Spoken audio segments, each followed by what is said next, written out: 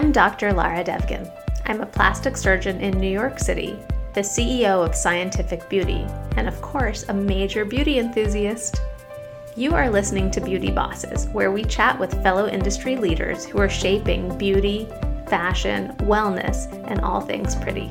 Hello, everyone. I have an amazing guest on the podcast today, and I'm so excited to be here with Jennifer Zuccarini, the founder of Fleur du Mal, a very chic lingerie and fashion brand.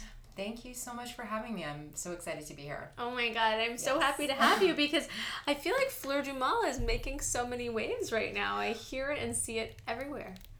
That's good. I like that. That's good. We're going to get you some Fleur. I'm excited. Okay, I wanted to start by asking you a little bit about how Fleur du Mal is doing right now. Like, can you tell us a little bit about the reach of the brand and how it's doing and where it's sold and some basic facts? Yeah, absolutely. So I started the brand about 7 years ago. Right now we are 75% direct to consumer. So we mostly sell through our website and we have a store in New York. We also do have some wholesale partners like Net-a-Porter is one of our biggest partners. Barney's, sadly. Oh my God, it's so sad. I don't know what's going to happen next. I can't even. It's heartbreaking. And we work with Saks, Forward, a lot of specialty stores, but most of our business is really, it's through our e-commerce, which has been exciting because then we can really control the voice and the messaging and the image of the brand. And I think what's really resonated with people is the way we speak to our customer and who that Fleur woman is. I love that. I was reading a little bit about your story, and the thing that I was so excited to ask you about was this whole idea, the story I read, that you decided when you were in high school that you didn't even necessarily want to be a designer anymore. It was something that you were toying with, and now here you are. So can you take us back to the high school version of you and what you thought you were going to do with your life? Well, when I was 8, I decided I wanted to be a designer. Mm-hmm. And I actually got my mother to get me a sewing machine and sewing lessons. And I decided I did not like sewing at that time at 8, but I did want to be a designer through most of high school. And then, in high school I was very much into going out and nightclubs and that whole world. That was really like what I used to work in nightlife. So at one point I was thinking, I felt like everyone thought I was going to be a designer, and then it's like, oh, Jennifer's going to be a fashion designer, and at some point you're like, well, maybe I'm not going to be a fashion designer. You kind of rebel against that thing that everybody thinks you're going to do. Mm-hmm. I of course love fashion, and so then at some point I thought I wanted to become an art dealer because I thought, what do I like doing? I like going to parties, I like travel, I love art. Pretty things. Yeah. What's there not to love? I'm going to travel around the world and discover artists and have parties and shows to represent them. So that's I went down that path for a little while and studied art history and loved it. I really, really loved that field, but I realized at some point that I'm more of a creator and I love creating things. Right, and then so you were in Montreal studying fashion, then you moved to New York and you started at FIT. Yes, I studied fine arts and art history in Montreal. And then I actually did start working in fashion when I was in Montreal because at some point at the end I knew I was going to make that transition. And then I moved to New York and I went to FIT, which was, and then that was it. I knew I was here to stay. And one thing that people may not know is that you, this is not your first brand, but Kiki de Montparnasse was your inaugural kind of big deal. Can you tell everyone a little bit about that brand? I think a lot of people know about it. Yeah, it was definitely in New York and LA. So I co-founded Kiki de Montparnasse with 2 other founders in 2006 is when we launched with a beautiful retail experience on Green Street. And, Kiki was everything. It was really the first luxury brand surrounding intimacy. So it was everything from, of course, we had beautiful high-end lingerie, we had sex toys, we had art, we had music, books, jewelry. So it was a concept store. And the store was it was a 3,000 square foot store on Green Street, and every celebrity came to shop there, and we'd close down the place all the time for people.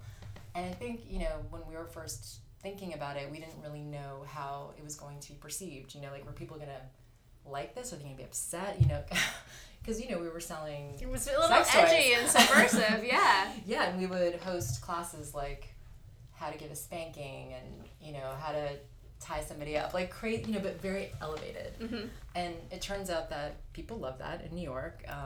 We had, kind of a instant, tons of press, and people really got to know the brand quickly. So, it was an amazing experience. Yeah, I have a funny Kiki story, which is that when I got married, one of my good friends from college, Jamil Moen, if you're listening, hi. I love Jamil. You know him? He worked with us. Yes, I do. Well, that's what I was going to say.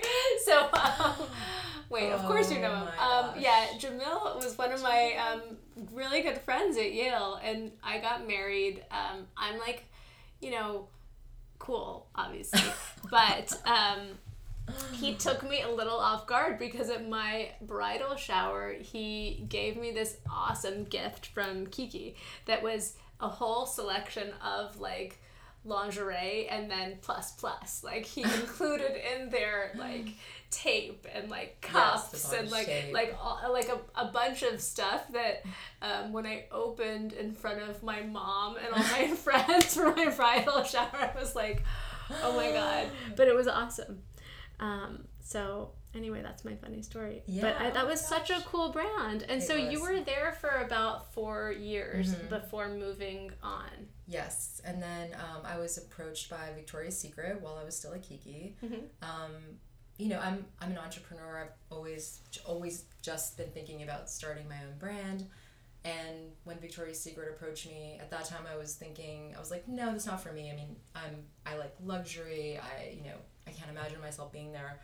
But I just, I think it's always important to take the meeting and be open to opportunities. So I had probably 10 meetings with Victoria's Secret, and it kind of felt like it was the perfect balance to the experience I already had, because Kiki was very niche, luxury, it was smaller, it was produced in New York. To go and see how at that time a $6 billion company and the biggest lingerie brand in the world operated, I realized that would be kind of the perfect experience for me to then take with me after that to start my own brand. Okay, so what made you want to leave Victoria's Secret? Did you start to feel the entrepreneurial bug again? Yes. Yeah. I stayed there. Originally I thought I'll do this for 2 years, and then I'm going to do my own thing. But it was actually very comfortable there. It was, coming from an entrepreneurial experience where everything's on your shoulders, something goes wrong, it's your fault. Like I felt, you feel the weight of everything. So I kind of loved the experience of going somewhere where, there was someone to do kind of every part of it, and you're more focused on the design aspect. And I don't know, just traveling all over the world and learning from cross-functional teams. It was just it didn't satisfy me necessarily creatively, but I liked what I learned there from the people I worked with. So after a couple of years, and it was hard to leave because, you're paid really well, and it's hard to, the last year I was there, I started thinking about starting my own brand and working on my business plan and really conceptualizing what this was going to be and meeting with people. And once I had a few people that said, I believe in you and I would invest if you decide to do this, I decided to make the move. That's so cool. Because Fleur du Mal is a little edgy, and it has a little bit more heart and personality and inspires maybe a little bit more emotion than some of the major brands. I mean, at least that's my opinion. How do you describe it when you are thinking about like the essence of the company? Yeah, it really comes down to thinking about the woman and who she is. And for me, Fleur is this expression of a woman who embraces her femininity and sexuality in a way that she's still powerful in what she's doing, and she's out there accomplishing amazing things, but she's also a woman and wants to enjoy everything that it means to be a woman. And I really didn't feel like there was a brand, definitely not in lingerie, that spoke to this powerful woman. And so that was kind of my inspiration. And that's what we always think about in everything we do. We're like, is that Fleur? You know, what music does she listen to? What books does she read? Where does she go out? It's kind of really this full expression of a person. It's like personified in that way. Yeah. I think that I know Fleur is fashion as well as lingerie, but I just wanted to talk about lingerie for a second because I think that we are at a very interesting inflection point in the zeitgeist about lingerie and just intimate wear right now. And one thing that I've been noticing is that with brands like Fleur du Mal, Third Love, like little indie brands popping up all over the place, that Negative Underwear, you know, brands that are not necessarily related to each other, but they're related in the sense that they're not the establishment. It almost feels like the big major lingerie companies are losing their steam. Why do you think they don't speak to American women and women all over the world? But let's just talk about American women for a second because we're here in New York City. Why do you think they don't speak to us the same way anymore? I think there's a few things. One, I think Victoria's Secret, for example, they still dominate the lingerie market and really owned more than half of the lingerie market in the U.S. And so that was kind of what people thought of when they're thinking of lingerie, that they sort of defined what sexy was in the U.S. for many years. But I think because culture evolved, we've changed, and their marketing and branding and image kind of stayed stagnant for so many years. And people, even though people were begging them to change their image, they kind of held on to it for so long that I think people felt that. I think now too with e-commerce, the other part of it is that you don't have to go to a mall to buy lingerie. Everyone can shop online, and so there's so many new brands that have popped up.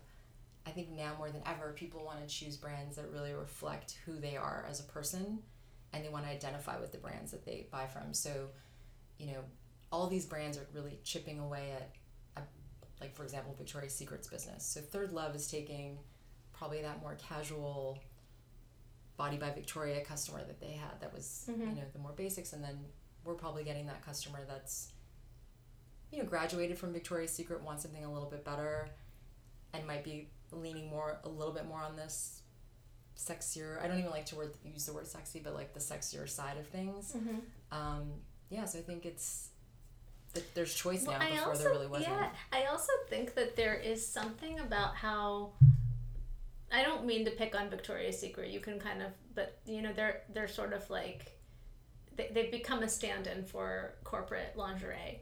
Yeah. But I kind of think that the world of corporate lingerie, like with the Victoria's Secret fashion show and the concept of the angels and that portrayal of femininity and intimacy, almost feels like the patriarchy telling us how to be beautiful and how to be sexy. Yes. And I think that there's something that feels very limiting, and like 2019 is almost the perfect time for this awakening of 1,000 different indie brands that speak to who you are and not to what everyone says you're supposed to be. Exactly. And I think on some level, I think what people love about Fleur is that the voice is authentic. It comes from a woman. I think it resonates with our customer, and that's why she's so excited about it. Whereas with Victoria's Secret, at some level, it feels more like a man's point of view of what lingerie and that experience should be. Yeah, exactly. It's like, are you always being observed through the male gaze? Yeah, and it can be very annoying, right? Yes. Even if that is your even if that's your sense of what beautiful is, and it is to many of us, I just think that the messaging can make people feel more powerful or less powerful. I think about that with my work, like with plastic surgery. I think that there's a way to walk into a plastic surgeon's office and have an appointment that makes you feel like, uglier and more belittled than a speck of dirt. Or you can walk in and have an experience that makes you feel empowered, like you can be your own kind of beautiful. Yes. And I think it's interesting because we were just talking at our office about plastic surgery on the weekend. We had to do some work on the weekend. And we were saying, I was talking to someone in LA about how at some point everyone starts to look the same, especially in LA sometimes, because there's a very specific thing that people are going for. And it's such an interesting conversation, I'm sure, to have as a plastic surgeon, to help people embrace, even some people, I don't want to name names, but there's some people that are so super famous that have had a lot of plastic surgery that at some point they're like, they don't have that essence of that individuality anymore. It's all become this, everyone has the same nose, the same lips. It's kind of crazy. And is there a universe in which we can allow people to feel like the best version of themselves but still maintain some of the essential characteristics of facial identity? And I think we've always inherited this very dichotomous idea that either you're a woman of substance or you're a superficial plastic surgery junkie and you're like totally morphing your face and body. But is there not a way to be body positive and still want to change one little thing? And is there not a way to be a lingerie company and sell intimacy and sell sex for better or for worse, but make it empowering and make it interesting and make it individual? And I think that there is gray area, I think. Totally. And I think for us, the diversity and inclusivity conversation is so important, and we just launched our extended size collection a couple of months ago with Precious Lee, which is amazing, something we had wanted to do for years, but I think coming back to that Victoria's Secret thing, like there wasn't enough diversity in who Victoria's Secret was deeming to be, this is the model of what beautiful and sexy is, and I think the more that you can show that, then people are like, okay, I can be any size I want to be, and you can be a different size and still be completely sexy and amazing. I think that's what's important. What role do you think confidence plays in fashion and lingerie and intimacy? I mean, I think it's everything, but I think you can fake it. That's true. That's true. I mean, I think that the things that you choose, your clothing and how you present yourself, can give you confidence as well. It can help you. I think totally confidence comes from within, number one, for sure. But sometimes, don't you feel more confident if you're wearing this suit that makes you look amazing, or these shoes? It's sort of absolutely. It's the prep. It's the preparation of who you're becoming, who you are in the world. I think that really helps amplify that. Yeah, I totally appreciate that, and I think that I love that you guys are kind of creating this way that you can be feminine and powerful at the same time. Mm-hmm. It's fun, and it's also meant to be fun. I feel like sometimes things now feel so serious, and what's wrong with embracing, that spirit of playfulness but still being chic and all those other great things. Were there ever moments when you felt like this brand wasn't going to make it? Yes. Many. No, yeah, definitely a few years ago, and it was funny, I was just sharing this story on a panel I did. Early days of Fleur, when we were a very, very small team, we had,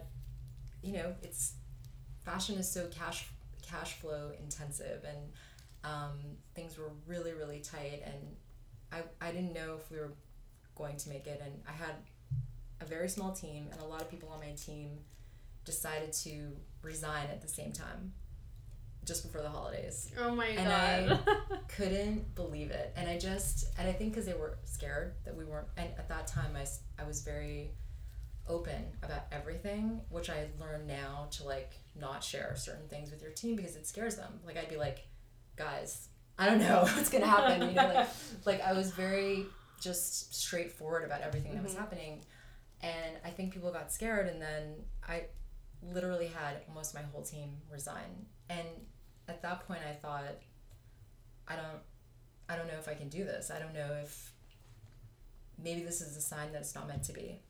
And then I called a really good friend of mine, Maria, who has a business, and she said, Jen, I've been there. I've had the same thing happen with my team. You're going to get through it. You're just going to get through it. You're going to buckle down and you're going to make it happen. And I did. And it was a really difficult couple of months.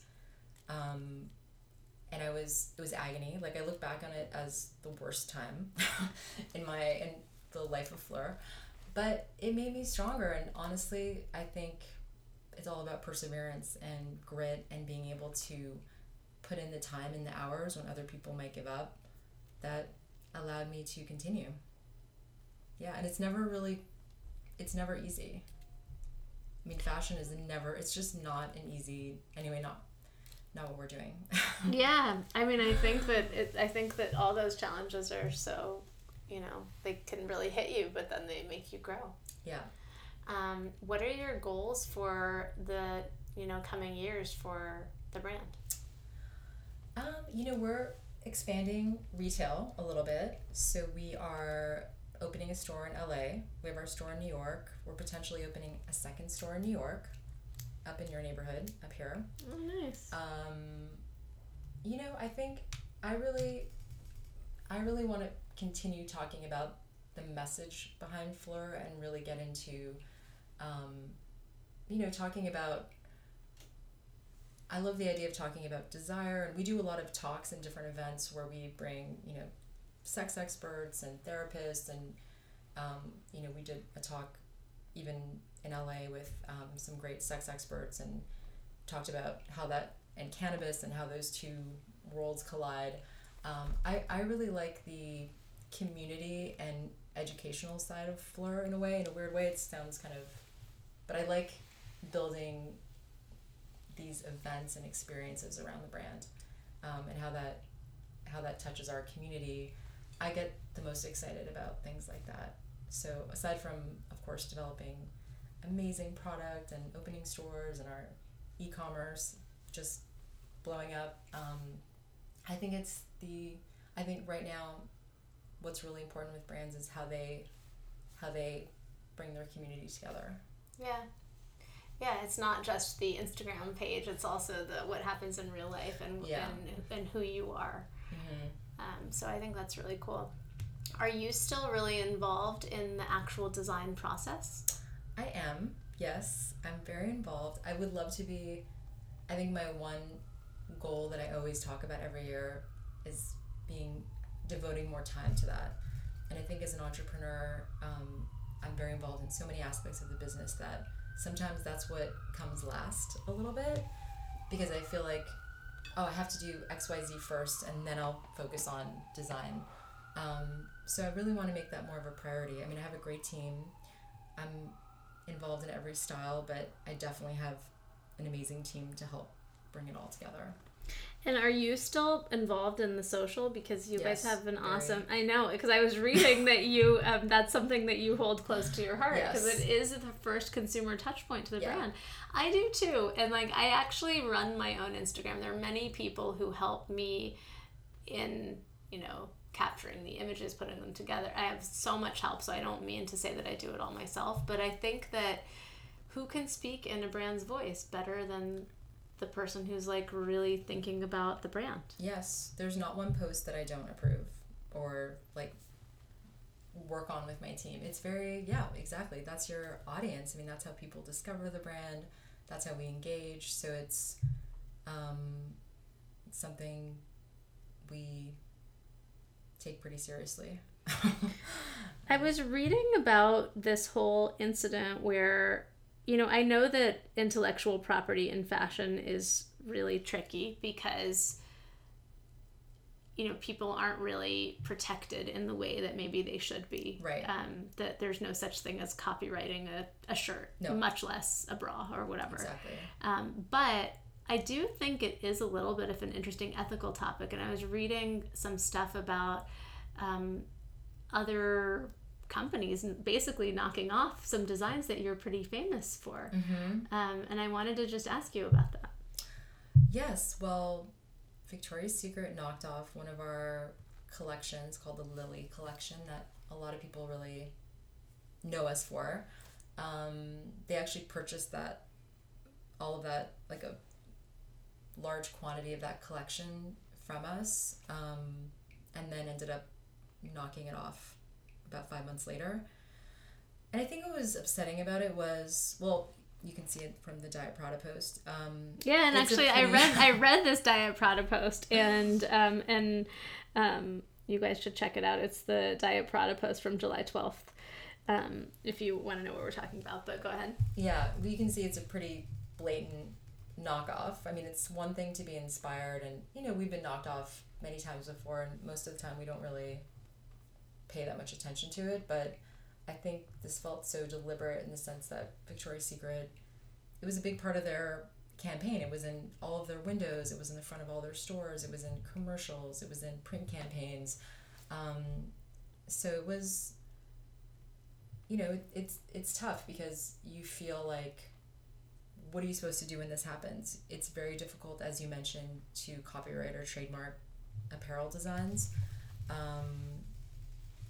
But I do feel like something like this, I think what's interesting about this now is before, you know, you might not have realized that this even happened if you weren't going into Victoria's Secret stores and looking for it. But with social media, it was really our customer that pointed it out to us. Everyone was DMing us and live chatting us, and it was unbelievable. People were like, did you see this? Victoria's Secret knocked you off? Oh my God. And sending us photos and from the windows. It was just like, people were so angry. Like, our customer was so angry and our followers. And they were like, we hope you're going to sue them and you need to take it to Diet Prada. It was just very interesting. And then what did social media police. What did it do for you when Diet Prada picked up the story? I mean, it just brought, I think, more awareness to it. And I think there's not a lot you can do when this happens. So somehow now Diet Prada has become the voice of social justice for social fashion. Justice, exactly. And even speaking to the CFDA about it, they were like, Diet Prada. I mean, they don't really... And did you submit it and then they posted it? Or your fan base submitted it? I think a few people submitted it. Yeah. My whole team really wanted to submit it, so people started sending it in. But they did ask us to verify some things, and we did. Yeah. I think that it's kind of shocking, and I think it's also a testament to the power of the internet. I know people are always talking about all the negative things that social media does for us, but it does allow you to establish a community with a worldwide reach, and just kind of in a way that would have never happened 10 or 15 years ago. You would have just been totally rolled over and basically steamrolled by a $6 billion company, and it would have mass produced it, and it would have been like your voice in an echo chamber, and nobody would have heard it. Exactly. So I think that's really cool, but I also think social media is really interesting for allowing a brand like yours to grow very quickly. Yeah, most people discover our brand on Instagram. Yeah, definitely. What do you think is the future of kind of like the ethics of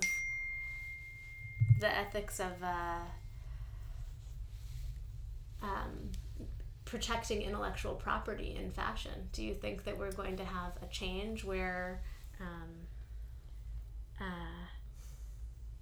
things are going to protect the artists a little bit more?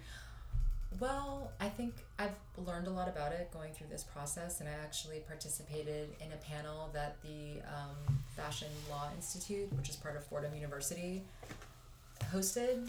I think it's tricky because the practical part of it as a designer who's doing multiple seasons, you're not going to, or it's going to be very challenging for you to say, well, let me try to copyright or trademark these 100 styles I'm doing every season, or find some element about it that I can protect. I think there's definitely things you can do if you have a print or if you have a certain hardware detail, but overall I think at the end of the day, it's about who you are as a brand. And even if someone else knocks you off, my customer, I'm hoping, is not buying that Victoria's Secret knockoff, because what they want is an experience and something they're getting from Fleur that they wouldn't feel good about buying that knockoff. Yeah, I'm totally with you. Yeah. Well, I can't wait to hear about all the exciting things you do next. And I'm so happy to have had you on the show. Thank you so much for having me. That was great. This was so fun. Appreciate it.